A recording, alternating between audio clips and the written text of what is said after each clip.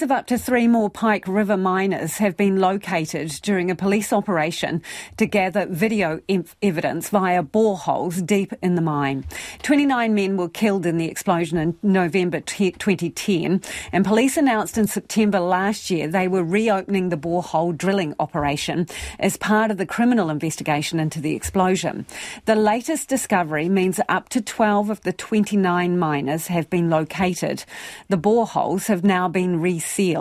Detective Superintendent Daryl Sweeney explains where the investigation is at. Well, last week we came to the end of what we call our borehole program, which has been a further program of 10 boreholes across the Pike River mine.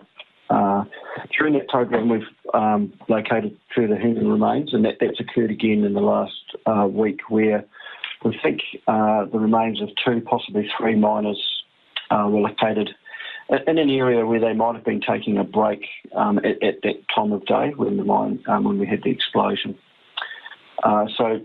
Ultimately, the issue with this occasion is we've known over time, the investigation team and working with the families and the mine environment, we've had a fairly good idea of where the miners were working and what they're doing. Unfortunately, in this case, we really can't say because the men were in a place where necessarily they might be expected to be, but it wasn't somewhere that we knew they might be, so we couldn't really say who they were. So we've, and previously we've been able to narrow that down. So in this instance, they were located in what we believe is a break area, and it's made that task quite difficult. But we've gone out to the families and let them know anyway. And you have found some equipment as well? Yeah, that's right. So we can confirm we located one of 2 missing drift runners.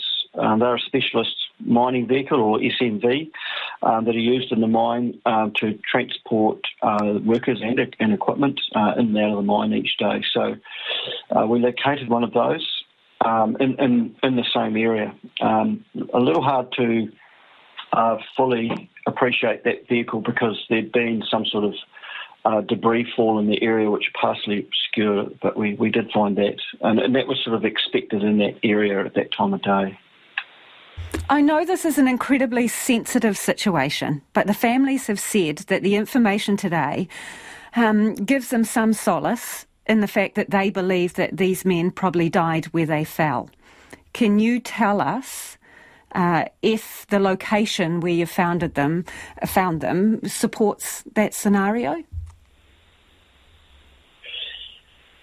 Yeah, look, and this is difficult, and I said it earlier today, is our sense now, but we've got a lot of work to do, that it could have been instantaneous. That seems to be the impression that from our observations of the mine. We've got a lot more work to do, but that does seem to be the picture. So what happens now? You have finished the bore drilling, you've resealed those holes, and I understand experts are coming in. What will they do? Yeah, so we're now in a position where we've gathered a lot of facts and evidence, and we've been working for across many years actually with various experts as to the standard operation of a mine and Pike River itself.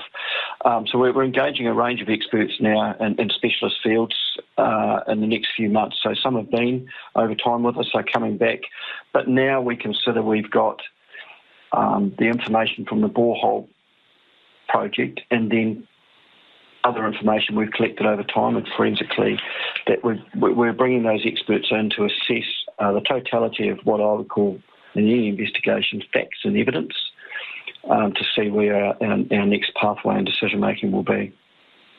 How far off realistically do you think you are from deciding whether there would be any charges in this matter? Well, we're in that phase now of assessing pursuant to the Solicitor General's prosecution guideline, which typically we do in any investigation. This clearly has its complexities, and it's very complex, and the team have done a wonderful job getting it to the point where we are now.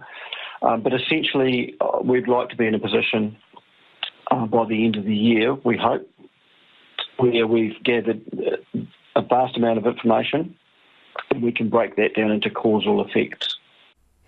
And that's Detective Superintendent Daryl Sweeney.